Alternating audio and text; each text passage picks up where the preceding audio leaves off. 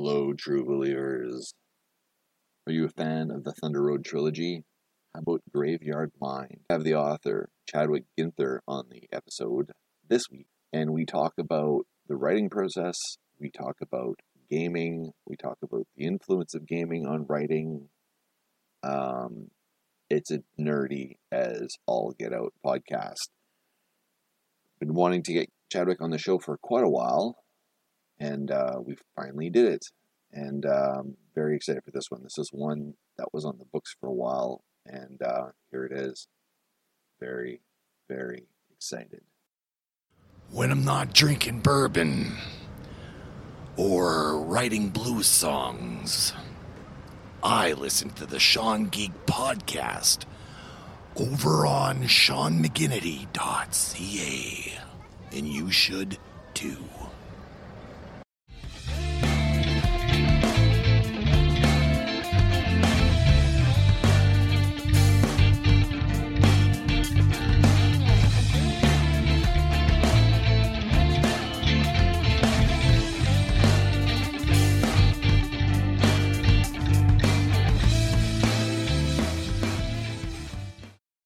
Hello, everybody. Welcome to the Sean Geek podcast. Say hello, Todd. Hello, Todd. Today we have a guest, illustrious writer from Winnipeg by the name of Chadwick Ginther. Say hello, Chadwick. Hey, everyone. So, Chadwick's someone that I wanted to have on the show for a while. Someone that Corey Taves pushed me to have on the show. Dylan Lee pushed me to have on the show. And here it is, finally. I finally had the gall to ask you. All right. Well, I'll have to pour Dylan a glass of whiskey, and I already put Corey in one of my books as a tokerization, so I don't know that he's getting anything else from me. But. No. I think he's got enough already. But yeah, he needs to add you in his strip is what he needs to do. Yeah. Actually, Todd is going to make his debut in the strip within the next couple of weeks. He's coming in as the muscle. I can't wait. It should be It's going to be wicked. Yeah, I've seen a couple of drafts, so it looks pretty good. I like, when I'm in there, I'm jacked. He always draws me jacked, so I love that. I'll take that any day. So Chadwick, the reason I wanted to have you on, and this is the format of the show, we don't really, it's not interview style. We don't have a lot of guests on. We just want to have a conversation about stuff. Now, from talking to Dylan, Dylan is a huge gaming nerd, obviously. I'm a huge gaming nerd, and I know that you are a massive gaming nerd. Big comic book collector, ditto. And you have a predilection for Thor and that sort of stuff, which is damn cool. Yeah. So all those things. Do you want to just kind of pimp your stuff a little bit, and then we can get into storytelling? Yeah, sure. So I'm the author of 4 novels and about 20 published short stories right now. My first series is the Thunder Road trilogy, which reimagines Norse mythology happening on the prairies in contemporary times. It follows an Alberta oil worker who gets caught up in some of Loki's shenanigans and ends up getting tattooed with a bunch of the powers of the Norse gods. So that's the first book series. Then there's Graveyard Mind, which is necromancers and spooky stuff, also set in Winnipeg. After Tombstone Blues, the second book in the Thunder Road trilogy, I don't think I was quite done with dealing with the haunted side of Winnipeg, so I wanted to lean into that a lot more. So I went with a little more horror influence for the second fantasy series, and that's kind of what I do. Most of my writing is mythology influenced. Pretty much all fantasy of one stripe or another, whether it's contemporary or sword and sorcery, epic. Don't really do a lot of science fiction, so that's what I write. Cool. Todd, what do you got there? I was just going to Looks say, like you're percolating. So something. you've got one that's just been released today, Swashbuckling Cats. Yes. I have a short story in Swashbuckling Cats, 9 Lives on the Seven Seas, which kind of started as a weird thing on Twitter. The editor of that anthology was joking about how she had pitched another anthology to her publisher, starting off the conversation with "Yar," and she's like, "Oh yeah, I'm very professional," and it just kind of became this. People sending her cat gifts, people sending her pirate gifts, and then she was joking that, "Oh, I should just do a Swashbuckling Cat anthology." And I found this gif of a Norwegian forest cat with an axe and a Viking shield, and I'm like, "Oh, you have my axe." And I'm like, "I don't know, this anthology is never going to happen." And then there's an open call, and I'm like, "Well, I egged her on. I better give her a story." And so I decided to write an in canon in my Thunder Road universe cat story. Oh, so it's actually in canon. Oh, yeah, it takes place. It takes place during the Viking Age, so it's well before any of the Thunder Road stuff happens. And it's the protagonist is a ship cat after all of the sailors on their longship have been killed. And the cats are kind of staring into the eye of the storm, and the first line of the story is, "Well, we're fucked." And, so when you were doing with Thunder Road and this whole mythological bent that you got going on, like I'm a huge mythology fan. In fact, I ran a Marvel Superheroes RPG game, like the old Phase Rip system that eventually. I'm running that right now. Are you really? Oh, yeah, cool. I've got a Phase Rip game that I decided to set in the Marvel Cinematic Universe. Nice. Yeah, the campaign kicked off. It started basically just post Civil War. So the Sokovia Accords are there, and Spider-Man has just shown up, and he's the inspiration for why these heroes are hiding their names and their faces. Oh, that's sweet. Yeah. Sweet. Did you switch? Okay, Todd, we're going into full nerd here. I'll let you guys go for a few minutes. Feel free to interject, Todd, at any time. Okay. Todd's the straight man always. He's a geek about music more than we ever could be. But I'm more of a PC gamer type. Oh, okay. Less tabletop stuff. I will break him one day, though. That's my goal. So were you a fan of the old Phase Rip system, like from way back in the day? Like, why did you go back to it?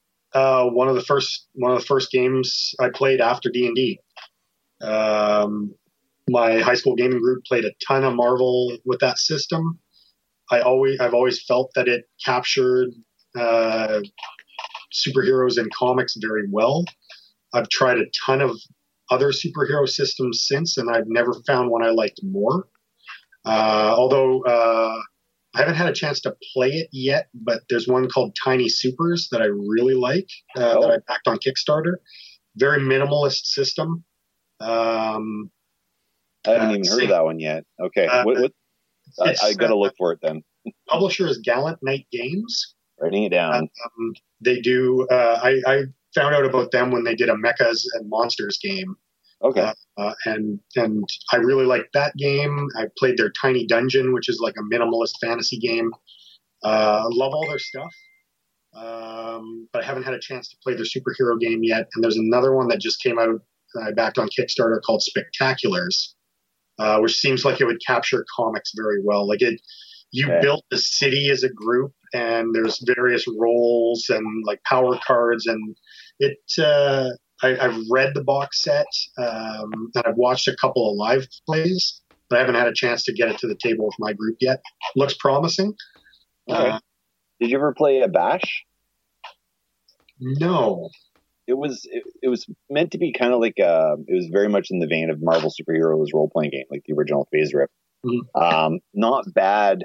So you probably gave Mutants and Masterminds a go?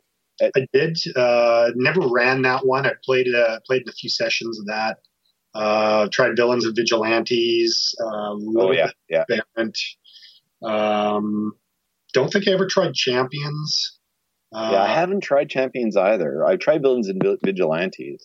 I was actually, so I don't know how this happened, but I got in touch with Steve Kenson, the guy who wrote Mutants and Masterminds, like for Green Ronin. Yeah. And we actually were part of the play test for one of the modules, which was, to me, that was like, that's pretty cool. It was like I met David Bowie or something, you know. it was that level. We were running the Phase Rip system for so long, and then Mutants and Masterminds came out, and we just moved everything over to it. And that campaign ran for 10 years. And the reason I'm bringing it up is the whole culmination of everything was that the gods had come back, and they were running everything behind the scenes all along. And that was the culmination of the end of the campaign, where all these supers are popping up, and it's all because the gods have set it up. So it was, when I heard about Thunder Road, I'm like, oh man, that's like Marvel superheroes here. Like there's something going on like that. It's pretty cool. I didn't even realize it at the time when I was writing it. I thought I was writing like another urban fantasy, like Dresden Files or like the Mercy Thompson books. And it's like, yeah, my guy's going to get some powers and this and that. And I realized that like I made him a superhero. He totally did. So like he's a superhero.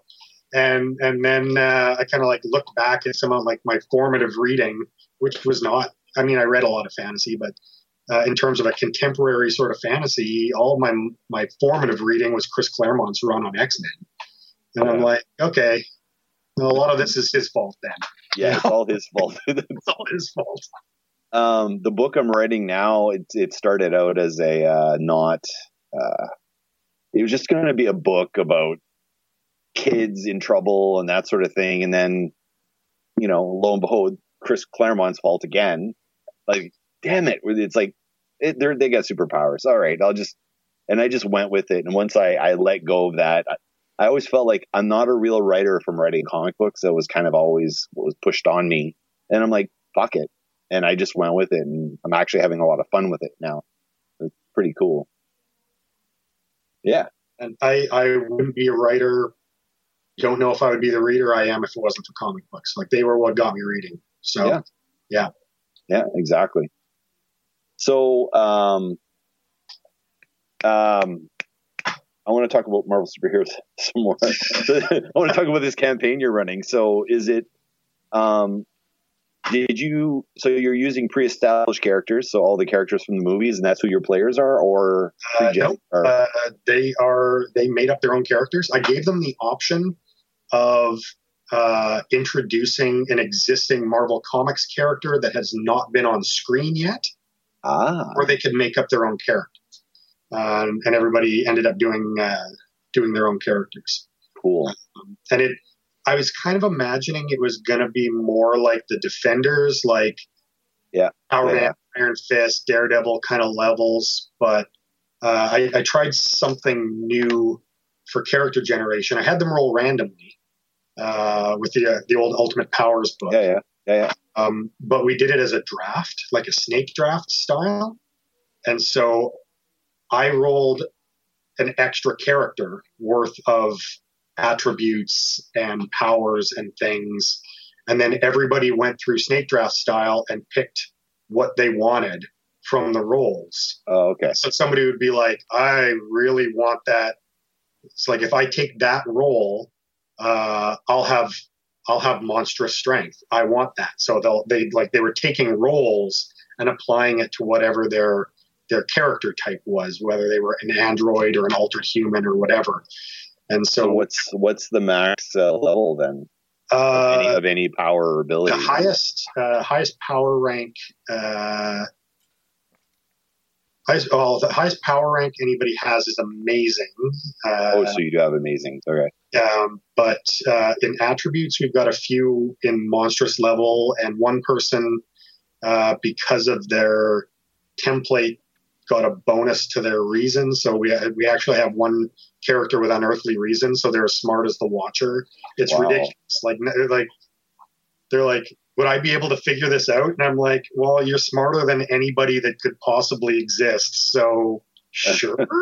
So to give Todd some perspective here, so the names of the ranks are all kind of adjectives from the comic book. So like the lowest is feeble, and it goes feeble, poor, typical, and then the higher end be typical, right?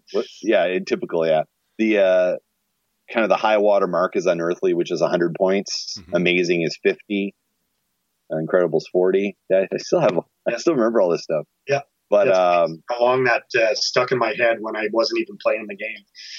But do you find so here's the question. Like when I'm writing anything, do you go back to that table, the FASERIP table, and go, that's a remark, that's a good, that's a tip? Like, is that when do you build that way at all? Character creation? Not typically. I mean, when I first started trying to make up characters, if we weren't randomly rolling, I would look at their chart and be like, okay, Spider-Man is this agile, or, Wolverine is his intuition is this good. So how would my character conceivably stack up against that? I did that when I was doing a little bit of character creation, but not often. I don't really do it when I'm building villains. I found it sticking out. That chart would stick out to me when I was reading comics after I played the game. Yeah. Or I'd be like, that clearly weighs more than 10 tons. I don't think he could have lifted that. Right? Like, oh God, yeah, I do the same. It's like, oh, he flipped that car way too easily. What do you think of that? Marvel had that resource book. It was not the official handbook of the Marvel Universe, but it was like a later thing.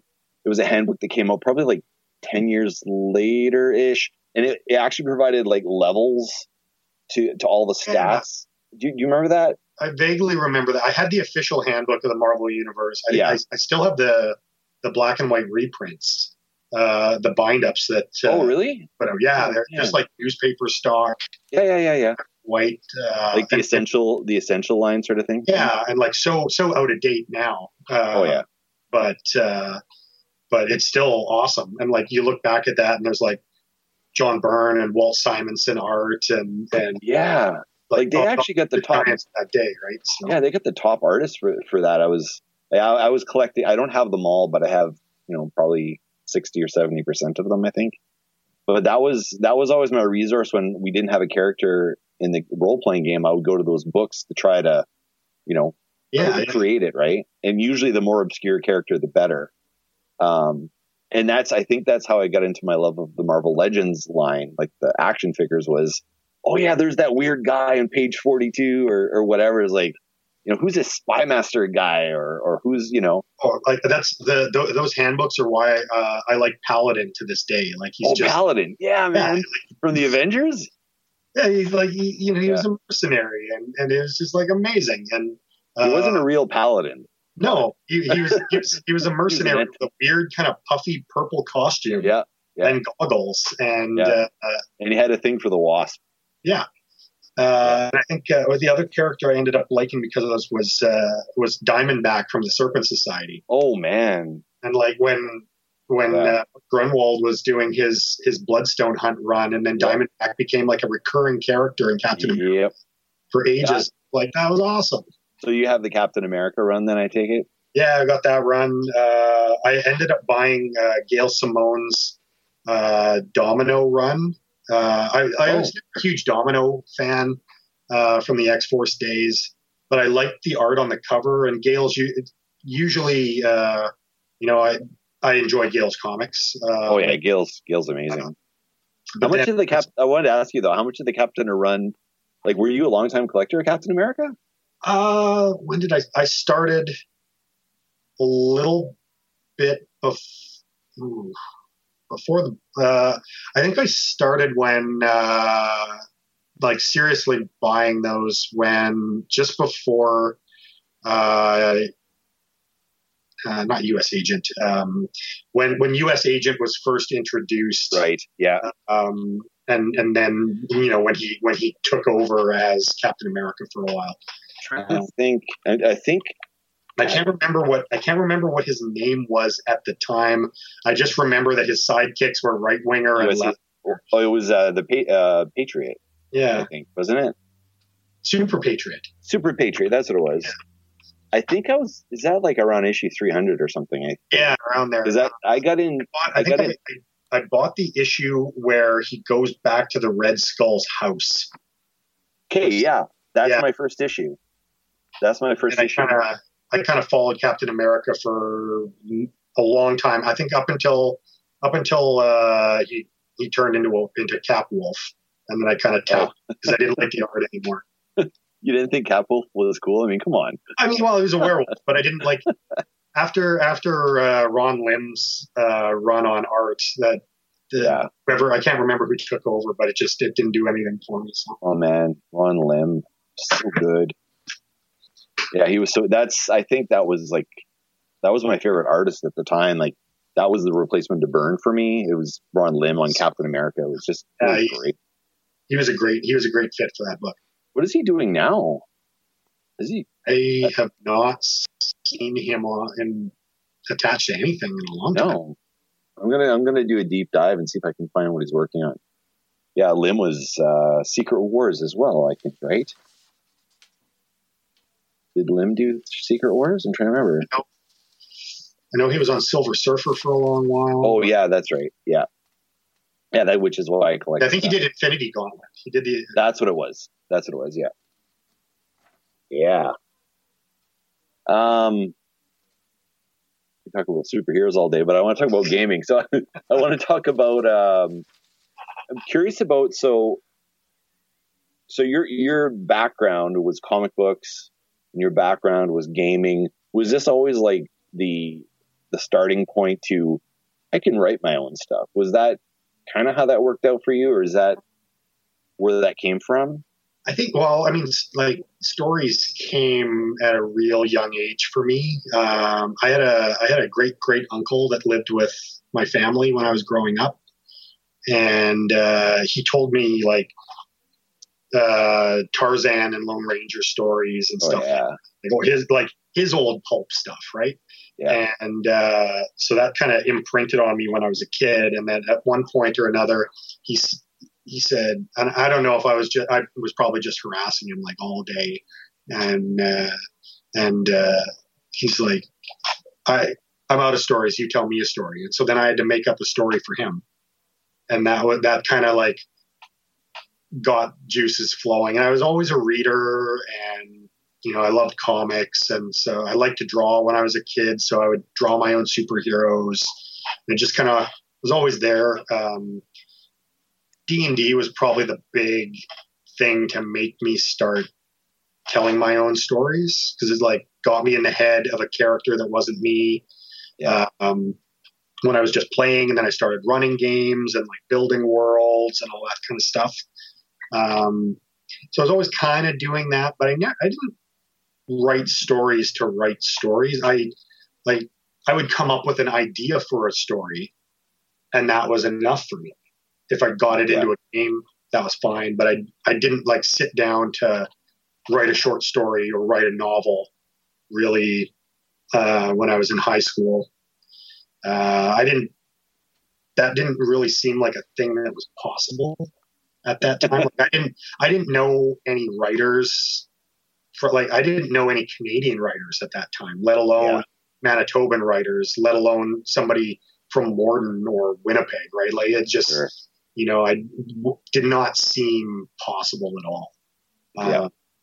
And that kind of gradually I started getting exposed to a few more Canadian writers, but I still didn't see a lot of Canadian fantasy names. No, that's for sure. At the time. I when I moved to Winnipeg to stay in my mid-20s, I started working at a bookstore. And then I saw Winnipeg writers launching books every day. And I'm like, I can do this. And then one of the people I worked with had written a few books and published them. And he's like, so do it. What's stopping? And you're like, Shit. And Yeah. then, yeah, I mean, he was kind of on me for a while. Like, how many words did you write today? Did you finish that story? Did you submit to that contest you mentioned to me? Like, he was just kind of like, nice. Not badgering me, but was just kind of accountable, right? Like, just kind of. Yeah. And he ended up becoming one of my first readers and critiquers, and just sort of just by seeing that it was a thing that could be done, I'm like, well, I'm going to do this. And then I finished my first book, and nothing really happened with it because it was fatally flawed. But I finished it. Yeah. I went back and I revised it to try to make it better, and so. So was the first book I could do it. So what was that like? Was that first book fantasy or like what? Yeah, it was. Kind of sword and sorcery, heroic fantasy, set in a world of eternal winter. That started out a lot more high fantasy, and then kind of as I worked my way through it, kind of got ground down to be very much like survival horror fantasy. After a ecological collapse kind of thing. It was. I still really. My first published short story came out of that world, so it was worth it for something, I suppose. Sure. But yeah, in terms of pacing and structure, I think that the characters were solid. I think the basic plot and world were good, but the structure of the book was maybe a little ambitious for someone's first go. Like, dealing with 6 or 7 tight point of view character arcs. Ooh, yeah. In one book, in multiple points of the world. Like it was a lot. And that was your first book. And that was my first book. So you put a lot into your first book, quite a bit. Yeah, that one took me 2 years to finish drafting, and then I revised it for about 6 months, I think, before I started submitting it places. But that showed me that I could write a book, and then the next one was a lot easier. And the next one was Thunder Road. So. Oh, the next one after that was Thunder Road? Yeah. Wow. Not bad. Wanted to do something different, and so I kind of stepped. I'm like, I'm going to do a tighter book with just one point of view character. I'm going to set it in the modern world. All I had when I started that one was like blue collar guy and dealing with a world full of fantasy stuff. Yeah, that was all I had when I sat down to write. It just kind of went. Was it a bit freeing to? So you do the first book. It's super complicated. You got all this crazy stuff going on. You're like, this is a mess. Were you a little bit kind of like, can I do this? Like, were you having imposter syndrome at all, or? Not really. It's funny. I probably have a lot more imposter syndrome now than I did before I got published. Like at the time, it was just like, of course this is going to happen. And oh, really? Oh, nice. Yeah. Like I had a picture of Nick Cave up on my office door with a quote. I'm paraphrasing because I don't know if this is exact now. I don't have it up anymore. But it was like, writer's block is just a profound lack of confidence, and I've never felt that, or something like that. and I was just like, oh, you fool, sweet summer child. Yeah. But I don't know. I think when you're getting started, you almost need some of that confidence to deal with hearing no a lot. That's yeah, like, sure. Oh, I believe in this. It's going to find a home. I'm going to sell a story. I'm going to sell a book. Thunder Road was the second easiest thing I've ever written. It was still tough to revise, but in terms of just getting a draft, yeah, I never struggled to come up like the story. It took me about 9 months to draft. I was still very early in my routine then. But 9 months to draft, and then a few months after that to revise, and I started submitting it. But that one felt easy. So when you were doing it, was it along the lines that were you planning it as 3 books, or did you write so much and like, I better split this up here, or what? Like, how was that? I was always planning that one to be a series. Initially, I had thought it was going to be a trilogy of trilogies. I thought it was going to be 9 books because 9 and Star Wars. Yeah, 9 and 9. Yeah, I never even thought of that. Yeah, okay. So that was my kind of original plan, and I had sort of the first 3 books were going to be kind of standalone adventures, and then the next trilogy was going to be next 3 books was going to be an actual sort of ongoing trilogy arc, and then there would be kind of a final trilogy to end everything that I wanted to say with the character. And then because I didn't plan out any of those books, that was just the structure I envisioned. And then because I didn't plan out any of those books, I wrote one line near the end of Thunder Road, and it sped up my timetable. And a book that I thought was going to be book 4 down the road maybe was like, nope, I'm writing it now. And that was Tombstone Blues, and I wrote that in 2 months because I just like that story showed up whole cloth, and I was chasing it on my keyboard. Like I'm like, I can't stop typing or I'm going to lose. Yeah. Wow. And that was the easiest book I ever wrote was Tombstone Blues. A much harder one to fix, but it was like the whole thing was there whole cloth when I sat down. So it was harder to fix because you wrote it so quickly? Is that? There was a lot of errors in it, continuity things. And there was occasionally there would be like, I know this happens, but I'm not ready to write it right now. So I would do like just a chapter outline instead of writing the chapter. I'm like, I'll come back to this. And I would, because I know what's happening later. I would just keep writing beyond that point.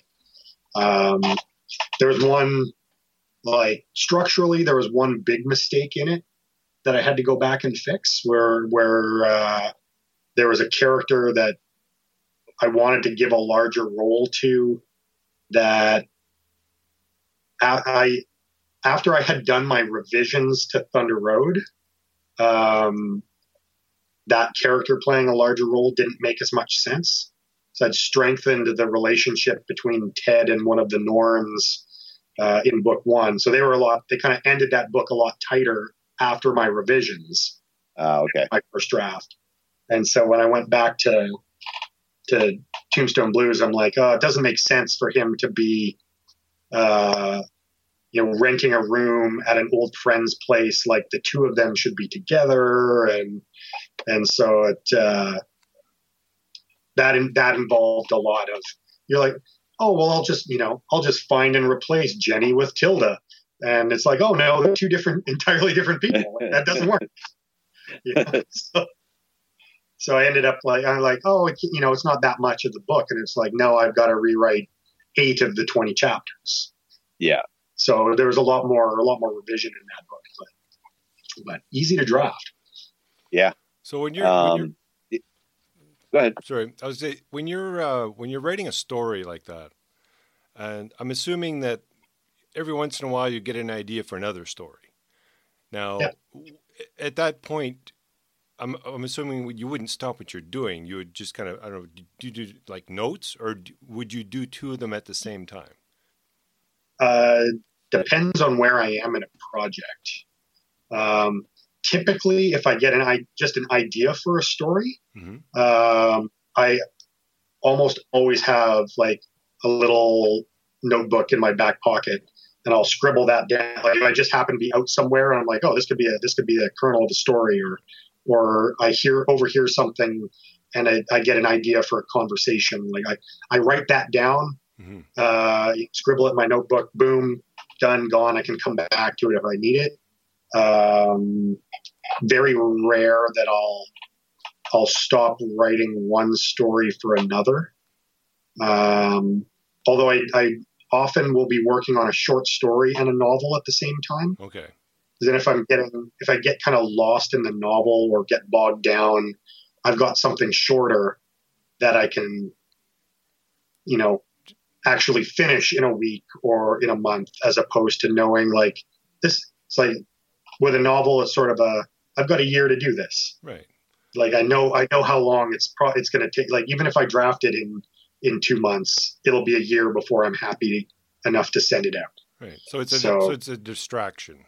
if you were to write Yeah, something and just kind of not so much writer's block, but you know what, you've been working on it just to kind of change. It's like going out for a drive, just kind of getting just a different perspective. Yeah. I'll use it to change the gears sometimes. Or I find that I draft better in the morning and I edit better at night. So if I've got like a drafted short story that I haven't polished, you know, maybe I'll write that's what I've been doing a lot of the last couple of months is writing in the morning and then editing later in the day, or editing, you know, after supper. And I did find, speaking of day jobs, that I was always more critical of my writing after a day of dealing with the public. So, so it was a lot easier to edit. But you know, maybe you're like too exhausted to be creative, but I can definitely find faults in things dealing with the public. So that's a good time for editing. So you have a bit of a schedule that you normally would follow. You say, you know, you do your editing at a certain time of day, and I try to keep a schedule. I mean, not everybody has that privilege or that luxury, but I work best with a routine. If my routine gets shaken up, then I'll absolutely lose writing time. Last time I changed jobs, I don't think I significantly wrote for like 6 months because I was just getting getting used to a whole new thing. And then it's like, okay, well, it looks like I'm not writing on my laptop. I'm writing in my notebook on the bus now. That's when I'm writing. It's like, okay, right. Well, this is the routine now. So. Yeah. What's it like right now? Like, are you actually one of those people stuck at home? Or are you back? I am still at home. So I do, I maintain my regular work timeline, I guess. I get up the same time that I would have. Then I'm not staying up at all hours and keeping my wife up. Just find it easier to keep our previous schedule. And I write before my work time. Okay. Yeah. I'm struggling right now. Like I've been editing this book since January, I guess. And it's strange. Like in my profession, I got busier, which is crazy. I get to work from home, which is good, but I'm having a hard time concentrating and staying on schedule. And I was going from editing an hour to 2 hours a day to editing once every 3 weeks. I don't know how it works for you, but for me, like, it's killing me. Like, I keep looking at it and I keep wanting to, grab my draft and go through it, but I just can't. I'm just stressed out right now. Like, this whole COVID thing is like just knocks me on my ass. I'm there with you too. I abandoned a book that was almost ready. I was in revision mode and I decided I wanted to add another point of view character to it. Would have entailed 10,000 new words, like not all that much in the grand scheme of things. And I'd already more or less kind of gone through the manuscript and been like, I need a chapter here and a chapter here and a chapter here. So, I know when they're going to happen and I know where they're happening in the book. So I know roughly what, this viewpoint character should be reacting to. And I just couldn't make myself do it. I had my laptop sitting on the table and I had my other printed manuscript pages and my notes and all this stuff. And I would look at them and then I would watch some bad horror movie from the 80s on Prime. Instead. It was just like, I'll just put this on and, I've seen this, a dozen times and I'll be able to write while, Friday the 13th, part 6, Jason Lives is on. And then I just watched the movie. And I did that for like weeks when I should have been writing. Oh, man. And finally, I wanted to do something, and it couldn't be that. And I had this back burner book that was like, when you submit the other book, I'll allow you to start writing this one.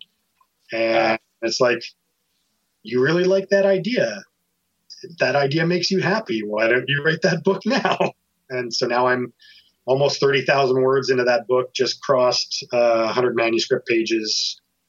Not a ton every day. Like I'm shooting for 2 or 3 pages a writing session. If I get more than that, great.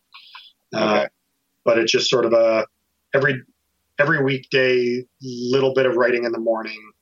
And then if I've been hitting my quota, I take my weekends off and just relax and have the weekend with my wife. And so you're telling me that's what I need to do? So the book I'm working on, which is probably the most commercial thing I've ever written, and I'm like, I'm not working on anything till this is done. And that's been my mantra the whole time.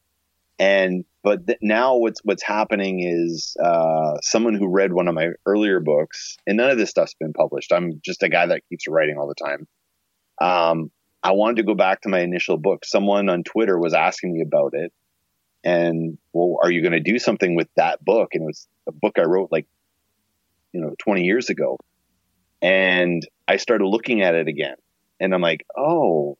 And I just had this urge to go back to that piece of crap first novel I wrote and maybe polishing up. I'm like, I could polish this. It wouldn't take long. And then I just started having these grand ideas, and I'm like, no, focus. And then I just did nothing instead, Oh, well, I mean, any other time I would tell you to finish the book that you're trying to finish. Right.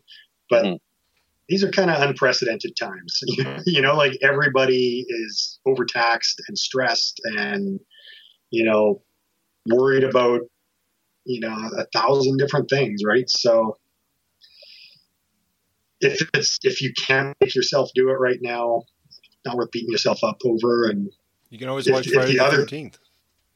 Yeah. But I mean, if some other story idea pops up and you're like, oh, it makes you happy, write that. If you're looking at that first book and maybe that's speaking to you right now, and because if you're not making any progress on the other book anyway, then it's worth taking a look at the other one, that first book, and you're not under a deadline. If your publisher is not saying where's the book, then work on what makes you happy, I think. So. And maybe that's some of it too. Like my whole thought with the current one is that, this is commercial. This is something I can strive for to get out there and publish it, self-publish, whatever I decide to do. But my thoughts in I'm just going to finish it. I gave myself some deadlines, and then we had some health issues with one of my kids. So, I kind of pushed things off, and I got unplugged again. And then I'm like, okay, well, I'll find a publisher later. That was sort of my thing. And then I had started making approaches to Chizine. And that's when I'd reached out to you, and we won't get into that because I don't want to delve on negative stuff. But then I'm like, oh, because they had contacted me, and I'm like, oh, hey, maybe this is it. This is my drive. And then I'm like, I don't know why.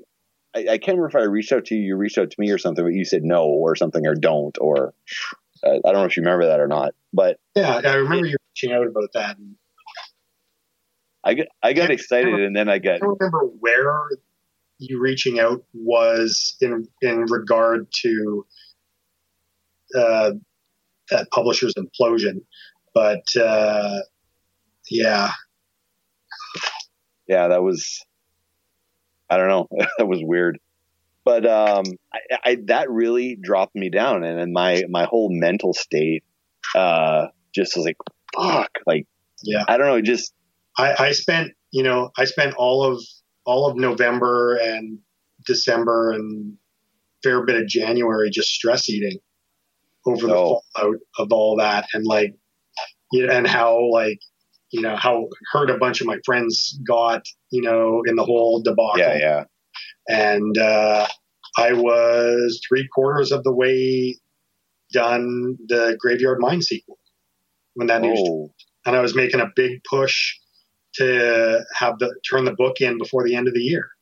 That was my big goal, was to get the end of last year. Yeah. Oh man. And like I had the story, and like I knew how that book ended. I was already starting to like mentally plot out book 3 so I could do the foreshadowing in the second book. And I was a little behind schedule, but it was doable for me to hand the book into them by end of year.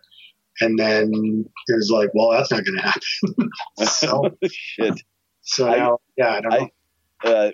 I think at that point, like, I think that's when I got my resolve back, and I did some just crazy editing around that time. I'm like, fuck everybody.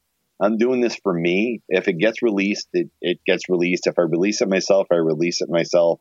It's a different age now, I think, for publishing. Oh, yeah. You can kind of do whatever you want. And, you know, my wife is like, well, you should strategize. You should go to a publisher first. And I'm like, fuck it. Like, I don't really care. I'm writing this book. This is the book I want to write, and I'm proud of it. I am proud of it at the end of the day, and it will get released one way or the other. And when I stopped worrying about the publishing side, that's when I was making my biggest strides. And I don't know. Like, I think we get bogged down on worrying about what's going to happen with it or where it's going to go. And it's like, screw all that. Just write your book and, be happy with what you got, and you'll get it out one way or the other. Like, it's funny. It's funny you say that, because Graveyard Mind was actually a reaction to some of the rejections that I got on Thunder Road about it not being commercial enough, because it was set in Winnipeg, and none of the American publishers had ever heard of it. At the time, a lot of urban fantasy was first-person perspective and female protagonist. And sure. And so that was one of some of the things that I sort of not even what will I compromise on, but it's like, okay, I've never tried writing first person. That could be fun. I haven't written a woman POV for an entire book. I've done it for one character in a book, but not sole character. So I'm like, that'll be a good writing exercise, even if I never sell it. But I got to say, like, I've never had more fun than saying Thor shows up in Winnipeg and he's wrecking the ledge. Like it was a blast. The Thunder Road books are easy for me, I guess, in a way. Like, I get to throw in my pop culture references. Well, yeah, exactly. And all of the chapter titles are songs, and so it's like I get to throw in my own like kind of personal mixtape at readers, and whether they get it or not, that's beside the point. It's for me, right? It's just exactly. It is a blast. I think once you let go of all that stuff and just do it for you, I think that's when when the magic comes out. And that's one of the reasons I decided to kind of give up on revisions on another project and write this other big weird book that I've been. I don't know if you'll be able to see it on the camera. I bought this hand tooled Cthulhu head. Where'd you find that? I got it at FanQuest. There was a guy doing custom notebooks, and I saw this, and I had a pretty good con, and so I picked it up, and so all my world building notes are in there. Nice. And because I'm like, okay, you've got other stuff you need to do, but I allowed myself, when I thought of something for the world, I'm like, don't type it out, put it in this notebook. And so I index the notebook. So I'm like, anything that was like culture, I would like put with a certain letter, and then I have a table of contents in there. This is like the nerdiest I've ever got with like pre-planning a book. But I that was sort of my outlet for when I was working on a project and had other ideas. I tried to funnel them into that project that I wanted to write next, but I didn't let myself write any of the prose. I could only do world building. I could only do like character sketches or coming up with monsters, like nothing. I'm like, do not write any words of this book. You're not allowed to write any words of this book. Yep. That's for later. And so now it's just, I get to do the fun part. I get to write the words. I've got so much of the world built. in a way that I'd never really done. I almost always kind of fly by the seat of my pants, but but this one, got to do some of that fun stuff. And so is that going to make it easier now? Because you get everything there. You don't have to go back and go, shit, how would this work? You don't have to worry about that. It's already there. Yeah, I'm finding it. I found it challenging when I got started because I had all of it so much of it in my head that I didn't think I was organically getting information into the first chapter. And that's totally overthinking things. And that can always be fixed later and that kind of stuff. I've definitely hit the flow of it now that I've been kind of writing at it every day.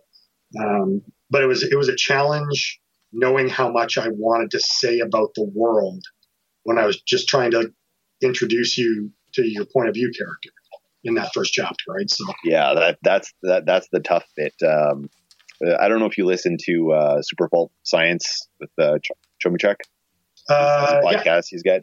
He was talking about world building and how it's too easy to just explain the world and just explain the world. All of a sudden, it's like, well, where's the story? Like it's all about explaining it. I thought it was a good point, especially the higher fantasy you get or the higher involved your world is, to just explain the world. And I think it's really good to do it in your notes and just, okay, I've got everything in my notes, and if I need to refer back to it, I can, but to have it be about the characters and the story they're going through, that's always my challenge. I'm like, but this world does this or this world does that. And it's like, but does it matter to the story? No, but it's cool. It's like, no, don't write for cool, write for story.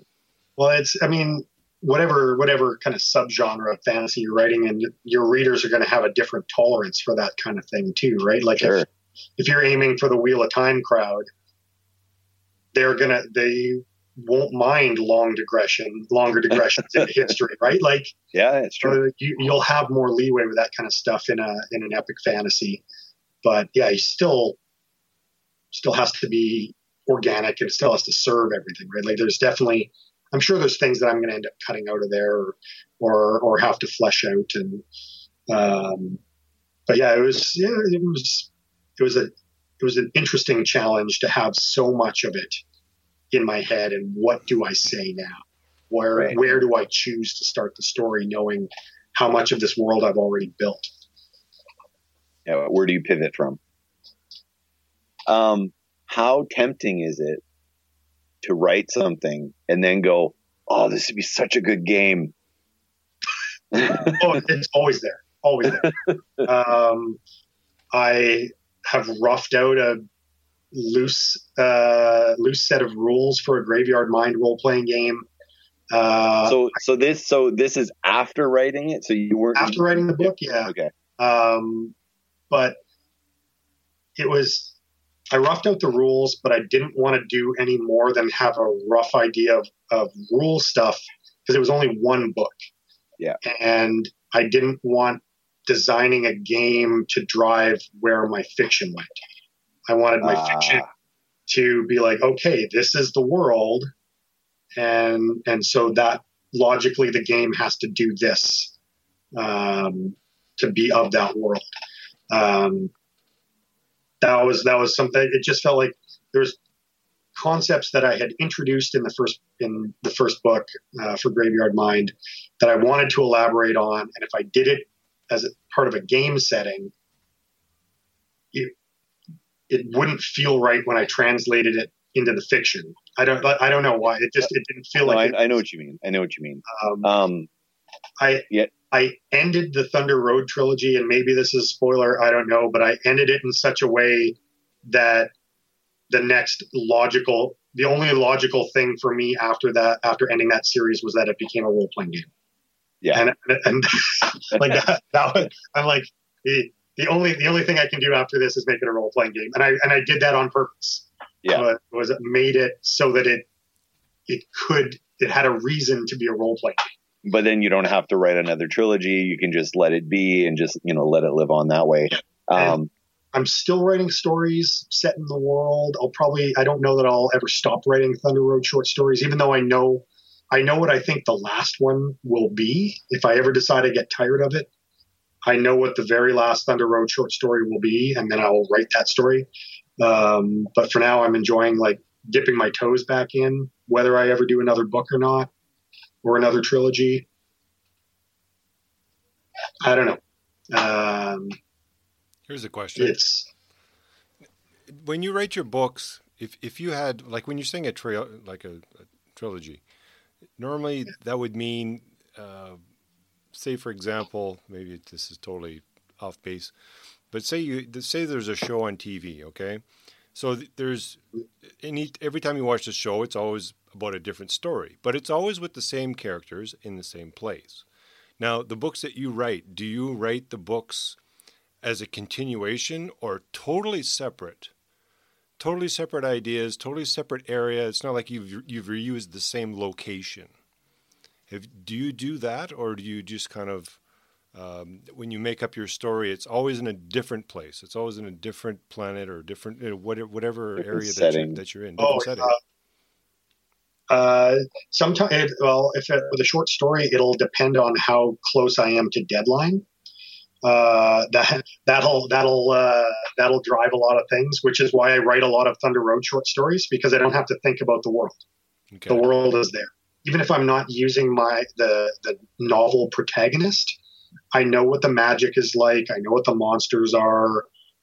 I'm very familiar with Norse mythology, and so it's easy for me, if I don't have a long turnaround time, to just go, boom, here's a Thunder Road short story. Do you remember watching?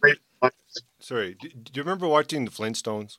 Okay, and every time that he'd be driving his car, and the background would always, it would be different for a bit, and then it would be the same thing over and over and over and over again.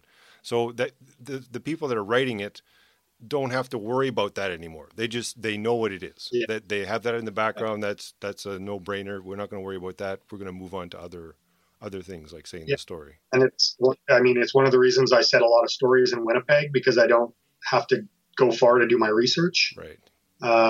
And just if I need something like weird and esoteric that I don't know, I can find it here. Mm-hmm. It was a lot harder when I set the third Thunder Road book in Edmonton.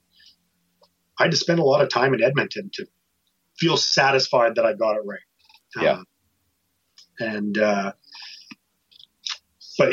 I have a sword and sorcery world that I write in.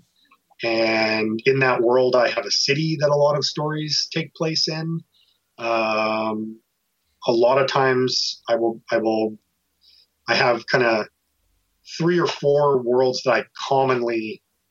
settings that I commonly write short stories in. Every now and again, something doesn't fit. Right. And it just kind of becomes its own thing. And sometimes that thing that doesn't fit ends up sparking its own, its own little offshoot. Right. I wrote a story about a magic Mennonite going home for Christmas with his estranged family, and now that has become this cycle of short stories that I want to write. Right. It's magic Mennonite. Christmas one-off. So, like you said, when you write your books, there's some aspects of locations that you use more than once. I guess that, and for the readers too, if they're used to your books, and it's like a video game with an extra map on it type of thing. You get to the characters already, and you like a series, I guess you would say. But you don't normally you don't do series. You do your books, but they're not necessarily in a certain, what do you want to call it, events that kind of flow into each other. It's not the 27th book in the world of, it's like Xanth or whatever. Right. The Thunder Road books happen in sequence, but each is mostly contained. By the time you get to the third one, you pretty much need to have read the first 2, but you could start with the second book on its own, and it sort of kind of hits the ground running. But Graveyard Mind was imagined to be more like a mystery series. In my head, it was going to be a lot more standalone situations. with the same cast of characters, and I was going to grow the cast of characters. So I was kind of envisioning it more, definitely more like either Kelly Armstrong's Women of the Other World or Patricia Briggs' Mercedes Thompson books, like just dealing with, the setting, the world, the characters, but a standalone story for each as opposed to a larger arc. And there's going to be a slow arc of things that were happening over the grand span of the series, but I sort of saw it as you could probably pick up any of the first 5 books in any sequence and be fine. That was how I envisioned that when I sat down to write it. But I like the idea of little Easter eggs, not necessarily chronologically saying when it happens, but a reader inferring. It's like, oh, Ted is pissed off at Loki in this story, so it probably happens here. Or, okay, the roof has been blown off of Union Station, so this story has to happen after Tombstone Blues, or like that kind of stuff. As the setting has changed in the books, I'll write little elements of a short story, or little things for me that maybe readers don't care about, but I do, and it's sort of like, oh, whatever happened to that troll that he fought in book 1, and now it's like he didn't care anything about it after he finished fighting it, and now it's somebody's job to go and clean it up. And so I wrote a story about the person who had to go and deal with the troll. And it's just that's been kind of fun to not timestamp these stories, but put those little clues in for readers about where it happens in the chronology. Cool. Nice. Very cool. It's like a spin-off of your own story. In a way, and it's almost like I'm auditioning new characters. It's like I feel like my protagonist, Ted Callan. I feel like I gave him the ending he deserved, and so it's hard for me to go back and write a novel for him after trying so hard to end his story well. So a lot of the Thunder Road short stories almost feel like I'm auditioning somebody to maybe you could have if there's going to be another Thunder Road book, maybe it'll be yours, and maybe you're the trilogy. Maybe you're the new trilogy guy. Well, so far a couple of them have got more than one story, but nobody has won a book yet. Yeah. That's pretty cool. Actually, I never thought of doing it that way. So when you're planning a game, when you're writing a game, what's your world building? Like if you're using Marvel superheroes as a setting, did you ever use a system to kind of create your own place? It doesn't have any Marvel characters in it. It's just its own thing. Or what's your planning there? Cause it's writing in a different style, but I'm curious your approach on that. Well, for the current game, because I decided to set it in the world of the Marvel movies, all of those movies have happened up until Civil War. Okay. And so post that, maybe it'll diverge if the campaign goes on long enough. I might have to have all the characters flip a coin to see if they survive the snap, Sure. We'll see. But I'm trying not to tie them too deeply into the movies, because that, it's almost like if you're running a game set in Westeros for Game of Thrones, what are you doing? Because you're not Ned Stark, you're not Jon Snow, you're not these characters that you, having read the books and watched the show, have seen to be important. Right. So unless you're going to totally diverge from the actual material the game's based on, I find those games a lot harder for me to play. I think this is what, if I'm running Star Wars, I like playing a scum and villainy kind of game. Sure. Where you're bounty hunters or you're smugglers or whatever, and you're kind of away from the rebellion, or you're away from the Jedi, or you're because otherwise, I don't want to have to explain what Luke Skywalker is doing every day. You know? I think that's the tough part. Like, that's the tough part. When I started I actually started with Marvel. I didn't actually play D&D till I was in my 20s. But the first game I played was I picked up Secret Wars from Kohl's. Oh yeah. And I'm like, what's this? It's a game, but I didn't have the rules. So we played it without the rules and kind of kit bashed it, kind of figured it out. And then later I'm like, oh, there's rules for this. So the first bunch of games I played were always, okay, well, it's this module, it's the Fantastic Four one, or it's the Avengers one, or the X-Men one. Like, I had all those, and it was fun. But at a certain time, because I'm a storyteller at heart, I'm like, this isn't cutting the mustard for me. And then I started playing within the Marvel Universe. But then I'm like, it is exactly like you're saying. Like, if you're starting off the Fantastic Four adventure and then you're diverging off, like, there's always a status quo in the comic books where everything always reverts back to the way it was. Ben Grimm, might become human again, but then he goes back to his rocky form. So I started kind of going off on my own and then building my own comic universe sort of thing.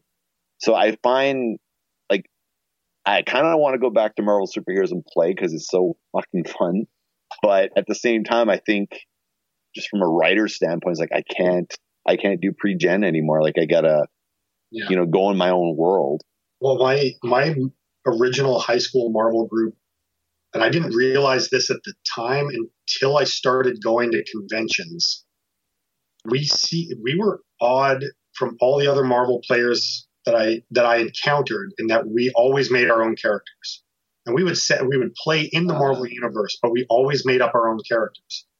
So other people weren't doing that? They were just... When I first went to PrairieCon and talked to people who played Marvel, they played as Spider-Man. They played as the X-Men. They played as the Fantastic Four. The one and only time I went to Gen Con, people were like, wait, you actually, like, make your own characters? They're like, why would you make up your own character when you could be Wolverine? And I'm like, well, my Wolverine is called the Tasmanian Devil, and he's from Australia, so fuck you. Yeah. It's like, he's basically Wolverine. Yeah, he's basically Wolverine. But I'm free to go where I want with it. Exactly, right? And it just seemed, and I've met other players since who did make up their own characters, but the first few groups of people that I found that played Marvel other than my high school group were all about, no, we're playing Marvel superheroes. We want to play the Marvel superheroes. And I was like, I've got 100 superheroes I've made up that I want to stat out. And, sure, I'm happy having them fight the Rhino, or I'm happy having them fight that my GM made up. But I want to make up my own character. I remember at one point I was creating so many characters, and I had it was pretty good. We had a lot of players and stuff back in New Brunswick, where I'm from, that I actually made my own Marvel, official Marvel handbook with all my characters. I draw the characters and, frame it out exactly the same way. It was fun. And I kind of want to go back to that world at some point, just like, because that's the world I ran for 10 years. We ran it through Marvel Superheroes to Mutants of Mastermind 1 and then 2. And then we capped it off. And the funny thing is, the absolute last game we played in that 10-year campaign, I invited my future wife. She never heard of gaming before. She came in on the absolute last game. I brought back all the NPCs, former players that became NPCs. And it was this big, ginormous battle. Thor was there and Hercules was there. And it was this big fight in Winnipeg, because it took place in Winnipeg. And we played that session. I had 10 players around the table because I brought all the old players back too. It was this big grand thing. It was the culmination of 10 years of gaming in one campaign. And then I think I was dating my wife for like a week or 2 weeks at the time. And then I capped the adventure off. It goes, okay, guys, we're done. That's 10 years. I'm done. And my wife is like, this is my first game, and it's your last one? Like, what are you doing? Gee, thanks. What's going on? Show me the cake. She was so mad.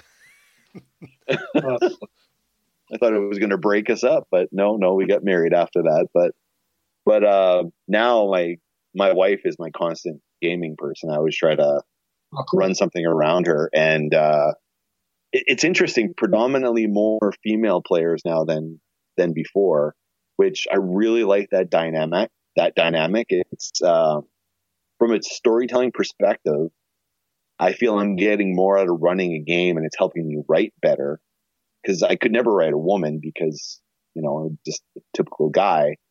So I really like running games with women in it, because it's like, oh, a guy would have done this, but a woman has a different perspective. So it's kind of fun. And I try to limit how many guys are in my groups now. It's kind of bizarre, but like, what do you find? Like, are you predominantly? I predominantly play with people that I've been playing with for 20 years or more. Oh, okay. And so at the time, I'm absolutely not saying that women weren't gaming then, because I know they were. I didn't know any who were gaming in Morden when I was growing up playing. I mean, we tried introducing a few to our group, and we were all asshole teenagers, and it didn't work out well. Yeah. But, yep. Yeah, it's just I am most comfortable playing with people I've already played with, I guess is the thing. And it's sort of it took me a long time of going to conventions and having bad experiences playing with strangers to realize how much I like gaming with my friends more than just gaming for the sake of gaming. Yeah. I love reading the books. I love the hobby as a whole, but I do have a hard time gaming with strangers. But I actually had a lot of fun. I ran a Star Wars one shot over Christmas for a writer friend of mine who was from out of town, and she was staying with another writer I know here in Winnipeg. And so it was two women that I've never gamed with before, but we were good friends. So that was okay. It was a little easier. Right. Both of them have done computer gaming, but not as much tabletop. Okay. And then one of the women at the last second, her husband was like, "This looks like fun. Can I play?" And so I had kind of like a day to make up an extra character for him and work him into the adventure. And it was a riot to have. Like, I had a couple of people that I regularly gamed with who were just huge Star Wars nerds. Yeah. And then two people who liked Star Wars but hadn't done a lot of gaming. And one person was just like, "I want to see what this is about." And we had a really good game. Yeah, it's great to see on more and more of the live plays that I have been following, like more women playing, like visibly playing, like it's great. And like all the curmudgeons who are just like, "Oh, women didn't play in my day," and like all these people who are like, "Yeah, I did, and here I am playing right now." Yeah, it's great. Kind of nice to see. But I feel like if I was going to start a new regular group, I would definitely be striving for more parity than I have. But it's just sort of beer and pretzels. These are the people that I and hang out with. Most of the women who were my friends outside of when I got into conventions and writing circles, they just weren't interested. Like occasionally we would try to run them through a game, and just that was fun. It's a fun way to spend the evening. Yeah, exactly. It's not going to become a lifestyle. And I'm like, it's like, you don't understand. It's gaming. It's so important. On books. Now, if you don't start game, I have nowhere else to put my miniatures. Now, if you didn't have that type of gaming, and you actually had to go with PlayStation, Xbox, Nintendo, PC, pick one. Which one would you go with if unless you have one already? Which one do you think you'd more gravitate towards? I would probably gravitate more towards PC gaming, just because I already have a computer and wouldn't need to get another system for it. I do have a Wii, which is not. I don't know if you really want to call that. It's not really. No, I have. Well, I have a Wii, and I enjoy Wii Sports and Mario Kart. Yeah. And other than that, I have not owned a dedicated system since Intellivision. Wow. So that's going to date me a little bit. Oh, that's even before ColecoVision.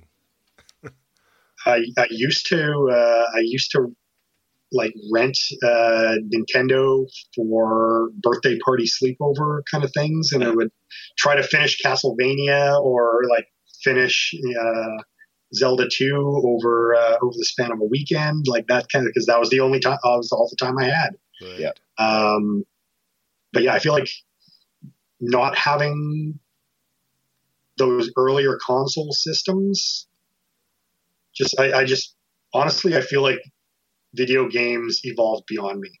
Right. I went to the arcade one day and I put in a buck to play Mortal Kombat, and I'm like, what the fuck just happened? And your dollar was gone. Please put in another coin. Yeah. You know, like a buddy invited me over to play Halo for one of his. It wasn't even like a big LAN party. It was just like a few people were over, and we were just taking turns. And I'm like, I don't know what I'm doing. My wife was there, and she's like, I don't know what I'm doing. And we're spinning around in circles. We ran out of ammo, and then we beat each other to death with our gun butts. Like we're just like, you're not made for these times. But he's looking at you. What are you doing? Staring at the sky? You're dancing around in one spot. You're shooting in the air. Yeah. I have a copy of Dragon Age that a friend gave me that maybe would be a good pandemic game to start. Yes, I feel like that would probably eliminate all of my writing programs. Yeah, I think that's my wife's favorite game, Dragon Age. It is in terms of the closest thing to tabletop role playing. That's probably as close as you're going to get, I think. But I always say for people that play video games, like I do like video games, and we do play a lot. My wife's actually playing right now upstairs. But like, there's nothing. It's not the same as the thrill of sitting around a table, a bunch of your friends, rolling the dice. You got a really good GM running the game, you know, who's really descriptive, and you know, puts the lights down low, has the background music playing. Like nothing beats that. Like for me, that's. And I'm always trying to up my game as a game master. Like what sort of things do you use to try to make the atmosphere a little bit better, or like what sort of tricks do you use? You know, it depends on the group. Because I've got some groups who just don't want music in the background. I've got some who've liked it. For the longest time, I did theater of the mind, not miniatures. I kind of like them now, but I never really did a lot of terrain. It was always, I tried to tell a good story and tried to give the players reign to make the world a little bit their own too. Yeah. I don't come up with a campaign in terms of here's how I see everything going up to 20th level if I'm playing D&D. Like I have maybe an idea of like, oh, this could be an interesting end boss, or maybe I want to deal with like, I want to do a political style campaign. Like it's more kind of more high concept, but not planned out who all my villains are. Sure. And I just throw a bunch of stuff at them in the opening 4 or 5 sessions and see what they're biting on. A friend of mine had found a thing, and I think it originally came from 7th Sea, called The Other 100 Points. Okay. So it's like sort of like you had 100 points to buy your character with, and then they gave you 100 points to spend in terms of the types of stories you wanted, whether it was espionage, military, romance, like whatever you wanted as a player to get out of it. And then so that your game master can tally all that up from the players and be like, nobody wants war stories, or nobody wants romance, or nobody wants mysteries. And then can sort of adjust how they're going to build their scenarios out of that. So I've started using that. That's kind of cool. Kind of a ballpark. So if I did one for my Marvel game, and 50% of the points were spent on Slugfest. Like the players wanted combat, and so that means like at least every other session I have to have combat. Right. So it's good. That gives me a ballpark. Yeah. I found that kind of a handy tool. It's weird. Like I'm probably playing more now than I was before the pandemic, but I'm missing that face-to-face gaming because we're all basically using Roll20. You are using Roll20? That's what we're using with Dylan. I like it as a tabletop. In a couple of the games, we would have one or two people Skyping in from another city, and some of us around the table. And so I like everybody being on an equal footing on Roll20 a lot better than having one or two people only being at the table virtually. Okay. But definitely my preference is everybody around the same table. Absolutely. Yeah, definitely. I'm getting used to the Roll20. The last game I ran, we ran a Waterdeep campaign, which my wife's like, you don't have time to plan something. You really want to run a game, just run an adventure. And I didn't really want to. And so I ran it, and it was actually kind of fun. And I think D&D is actually doing some really good stuff now. A lot of the modules or like the games they have, gets your characters from, level 1 to 5 or whatever. And I've always been against playing that sort of stuff, but I actually had a lot of fun. The Waterdeep one was phenomenal. It was so well put together. It was really a choose your own adventure. Like, do this. You had 4 different villains, so you pick the one you want. That affects how the game's going to run. It was just really well done. I'm like, wow, like, is that what the pre-gen adventures are like nowadays? Because I feel like they've gotten better, even within the span of 5th edition. Like I played Princes of the Apocalypse, which was one of the earlier ones. Yeah. I didn't like it, but I feel like with around Storm King's Thunder, and I'm only going based on reading them. I haven't run any of the modules. I'm playing in Accursed Strahd, so I have a kind of a player side view of that one. But I feel with like Storm King's Thunder and Curse of Strahd and Tomb of Annihilation and then Waterdeep, they're trying to make them feel a little more organic. Yeah. But I never ran modules as a DM. I've been buying the current ones to read, and I poach encounters from them. Sure. Yeah. And in a lot of cases, like that's the only kind of world building you're getting these days. Like there's not a lot of kind of core rule books coming out for 5th edition. So if you want new magic items, if you want new monsters, they're in the modules. Go buy the adventure. Yeah. So I've been buying those for that, and it's just kind of neat to see some of the encounters that come up that will spark something, and be like, oh, okay, I can do this and do this, and we'll take this thing from here and that thing from here, and this thing made up, and that's how I like to. I think the only module I've ever run is Isle of Dread, and I run Isle of Dread in every single campaign that I run.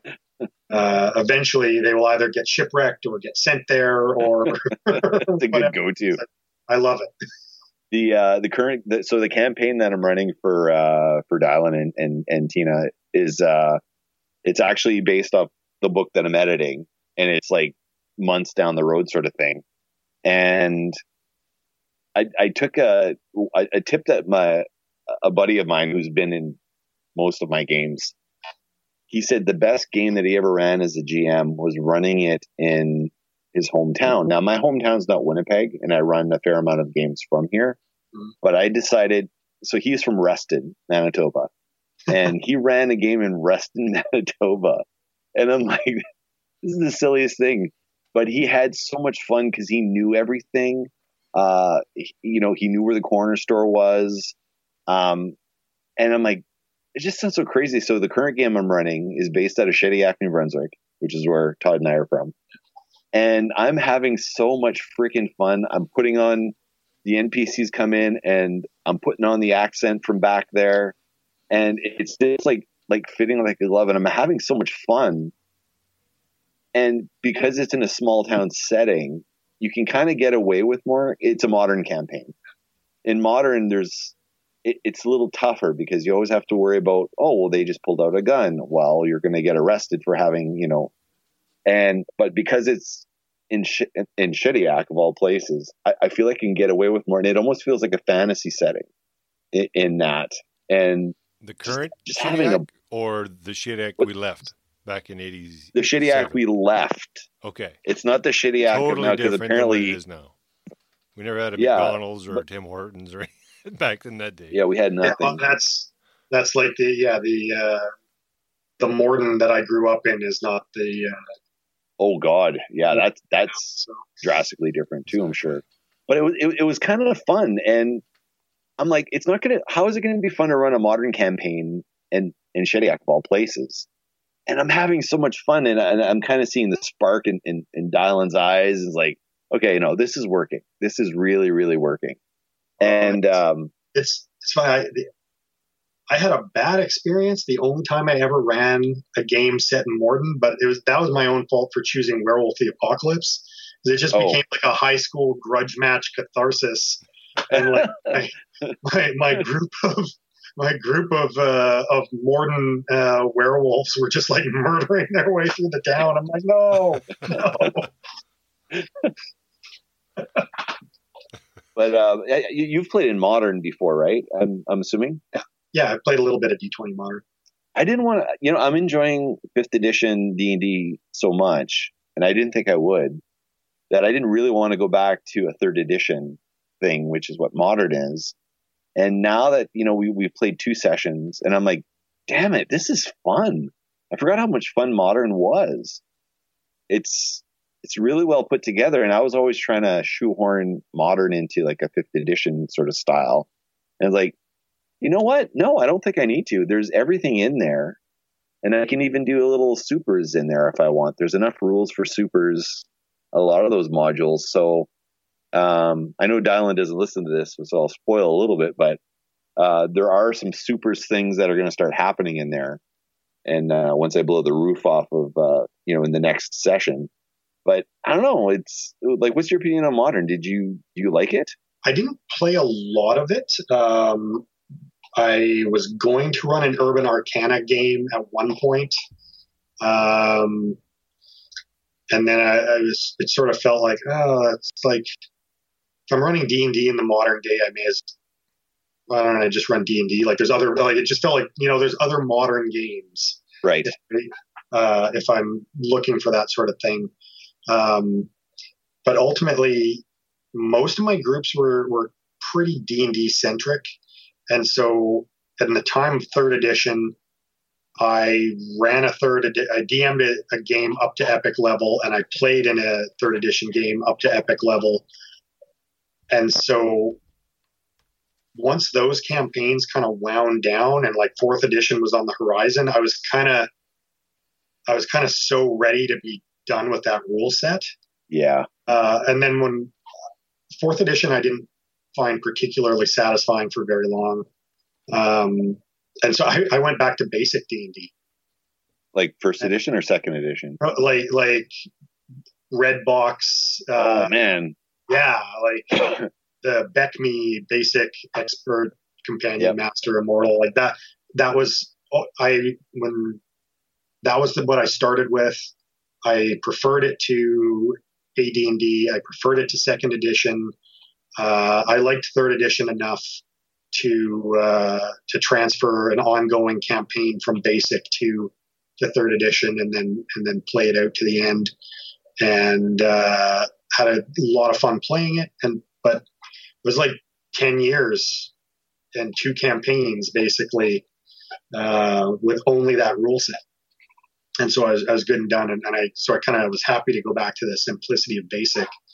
And then 5th edition hit, and it kind of felt like that sweet spot for me of, much fewer rules like the old basic days, but still having enough complexity that I could do some interesting stuff. And if I wanted to be a dwarf, I could be more than just dwarf.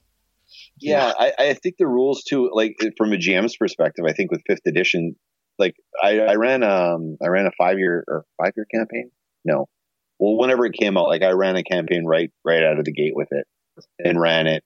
We just stopped like last year, I think. And what I found as a GM, you had a lot more freedom. You weren't like, oh, okay, well, you can't do that because the rules contradict what you're, going to try to do. Because 3rd edition was so rules heavy. But yeah, there's freedom. Is like, if your player plays really well, you have advantage. Roll 2d20 and take the best result. Genius. Oh, super genius. And I'm using it in modern. Like, I want to use it in modern. It's like, what Dylan's like. He's a really damn good player. Like, he gets right into character, and it's like, looks freaking brilliant. Like, I'm going to give you a +2. Like, that doesn't seem like enough, Like, so the ability to roll that second dice, I'm going to start incorporating that into the next session, because there's just so many things I'd like in there that, as a GM, it's just much more freeing. Yeah, I found that 5th edition D&D hit my sweet spot as a player and as a GM better than any. Like the Venn diagram overlap of me as a player and me as a GM. Yeah, 5th edition is more firmly in the middle of that diagram than any other edition has managed to pull off. So I really like a lot of what they've done. Yeah, I'm not looking forward to 6th edition. Yeah, I'm super content. I like the quality of the product that they're putting out. It hasn't been this solid.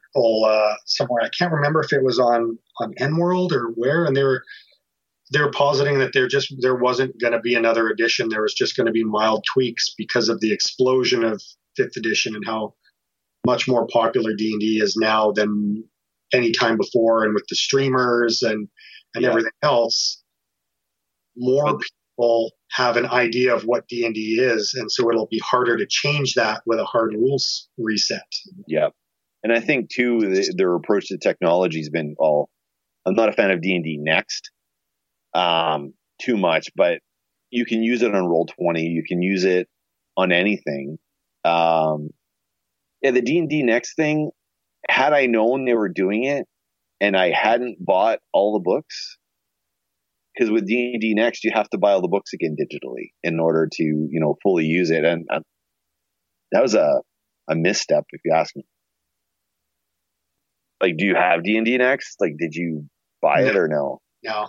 I think the game master who's running Curse of Strahd for us bought it through Roll20 so that he would have access to all the apps and the dynamic lighting and that kind of stuff. I realized as my Kickstarter obsession was getting out of hand that I have to want the physical book. Yeah. Because otherwise I have a PDF library that I never open them. Yeah, you're right. Yeah, absolutely. And I liked Evil Hat games for that, because if you buy the physical book, you get the PDF as well, and that can be nice if you just want to reference, or if you want to print off some of the charts or whatever. Easier to just do that from the PDF than photocopying. But I hate making characters on a PDF. Hate it. Yeah, I like being able to flip back and forth between the various sections. I don't know. I would just always have to manually input things, and if I'm playing in a digital game, and okay, well, that's the way it's going to be, because I like my physical books. So the one thing that I never thought I would do, because we're using Roll20 and because it's digital, I do like the ability of grab a map off Pinterest and pop it in there. I do like that. I do like drawing maps on on the table. It's kind of fun, the markers, and you're getting the stains on your fingers, all that stuff is kind of fun, but I'm kind of enjoying the Roll20 aspect. But one thing I started doing which I hadn't done before. Are you familiar with Scrivener? Yes, I don't use it, but a number of my writing friends do. Yeah, I'm writing this book with Scrivener, but I'm using this for my campaign. Scrivener has, you can put in all your maps and you can have them all sectioned off, and you can have write-ups of certain parts of your D&D universe that you're building. You can have all the NPC characters. You can have multiple tiles open so you can, look at the map, but also read the little preamble that you might have written to a, particular chapter of your game. And using Scrivener for that, I'm like, this is like designed for this. Like, it's totally designed for it. Because what I was finding is my notes, I would have like all these notes all over the table, and like, okay, we're referencing the fight that happened 2 years ago, and then you're trying to find it with Scrivener. I was actually able to find stuff very, very easily, and I'm starting to do my adventures not on paper, but I'm actually typing them out because I do type a lot faster. And using a digital way to play it, like, do you write everything out by hand for game planning, or are you typing it out? I mostly type it out. I might make, if I have an idea for something, I might write it down in my notebook until I have a chance to transcribe it. If anybody ever actually cares to like pick up my writing archive, it's going to be a weird like mix of like actual writing and like, gaming notes, places that I can attack my players with mimics, It's going to be all this like, this would be a fun way to screw over my group with mimics, or all that kind of stuff. But yeah, I mostly just type it out. I've been doing for the Marvel game. I've been doing sort of an adventure outline, just in terms of that, because they've all got superpowers, and like 3 of the 5 players essentially can teleport or have teleport, and so they can go anywhere, and that's kind of a pain in my ass. Oh, yeah, I'm not a fan.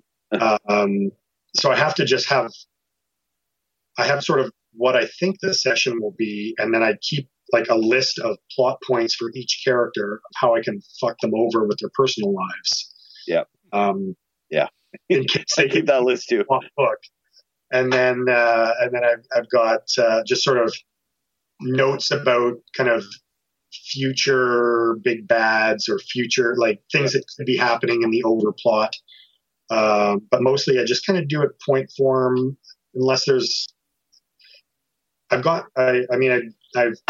run games for a while, for almost as long as I've been gaming, so I don't write monologues for what my NPCs will say, but if there's a specific way I want them to say one thing, I will write that down so I don't forget it. Yeah. That kind of helps crystallize it in my brain. Look out, it comes. And for Marvel, I've actually found it useful because it's set in the movie universe. I've been casting all of the NPCs, and I got the players to cast their characters. Oh, nice. So then if I'm like, oh, this guy, I cast him as Paul Giamatti. I look at Paul Giamatti and I know I don't have to write notes about how to play that guy. I know what that, I know what that guy is going to be about. Yeah, of course. So that's been kind of fun. I might actually carry that over into other games, even if they're not sort of modern, just to kind of. Oh yeah. Oh, it doesn't matter. You can still use. Yeah. Yeah. Nothing like a Bronx accent in Elven lands. Yeah. I don't do a lot of accents because it's not great. I'm not Matt Mercer in that regard at all. So, but yeah, Marvel has made me change my prep from D&D. It's a vastly different style of prep I need to do. It's like it needs to be a lot more freeform, a lot more open. I need to be a lot more willing to improvise. I'm always willing to improvise in D&D, but I don't feel like I need to have a bunch of things potentially to throw at the characters, because you're a lot more in control of the world, especially at those lower levels. And by the time the characters get to teleport, you've been with them for a while. You kind of know where they might be going, and there's a lot more inherent dangers of them taking damage from screwing it up if they're just like, I'm going to go to this place I've only heard about. Oh, you just teleported into the wall. Mm-hmm. Enjoy your force damage, chump. Yep. All right. Well, I can see Bro's getting a little tired there. I think we're gonna cap it off here. This is a lot of fun. I probably could have kept going for another couple hours, but thanks for having me. Yeah. So where can we find you? You can find me online at chadwickginther.com or at chadwickginther on Twitter. That's Twitter is where I am most likely hanging out online, but I have an author Facebook page. It's just Chadwick Ginther author. Don't do a lot of book promo on Instagram, but I'm there too. All my socials are more or less connected up to my website, so perfect. Easy to find. Go to website first. Gotcha. Yeah. Awesome. That was a lot of fun. We might have to do it again. Would love to. Corey wanted to be here tonight. Talk music. I'm happy to talk music too. So. Oh. You should listen to our CD. All right. Yeah, you're in a band, aren't you? Well, we were actually, but not currently. I got 2 kids. The kids made me drop the music for a little bit. That's fair. And I'm just running games. That's about it. Writing books, running games. I dropped the band, and my wife said you can only work on one project at a time. Band's done. Go back to your book. I'm like, okay, you're right. So I'm not allowed to do any more band stuff until the book's done. That's kind of the idea. So, yeah. Cool. Awesome. All right. Okay. Well, that was fun. That was fun. Todd, send me the file when you get a chance. I will definitely. Okay. Awesome. Right. Thanks, All guys. Right. Nice to meet you. Hey. Nice talking to you. Yeah, me too. Okay. Bye. Bye.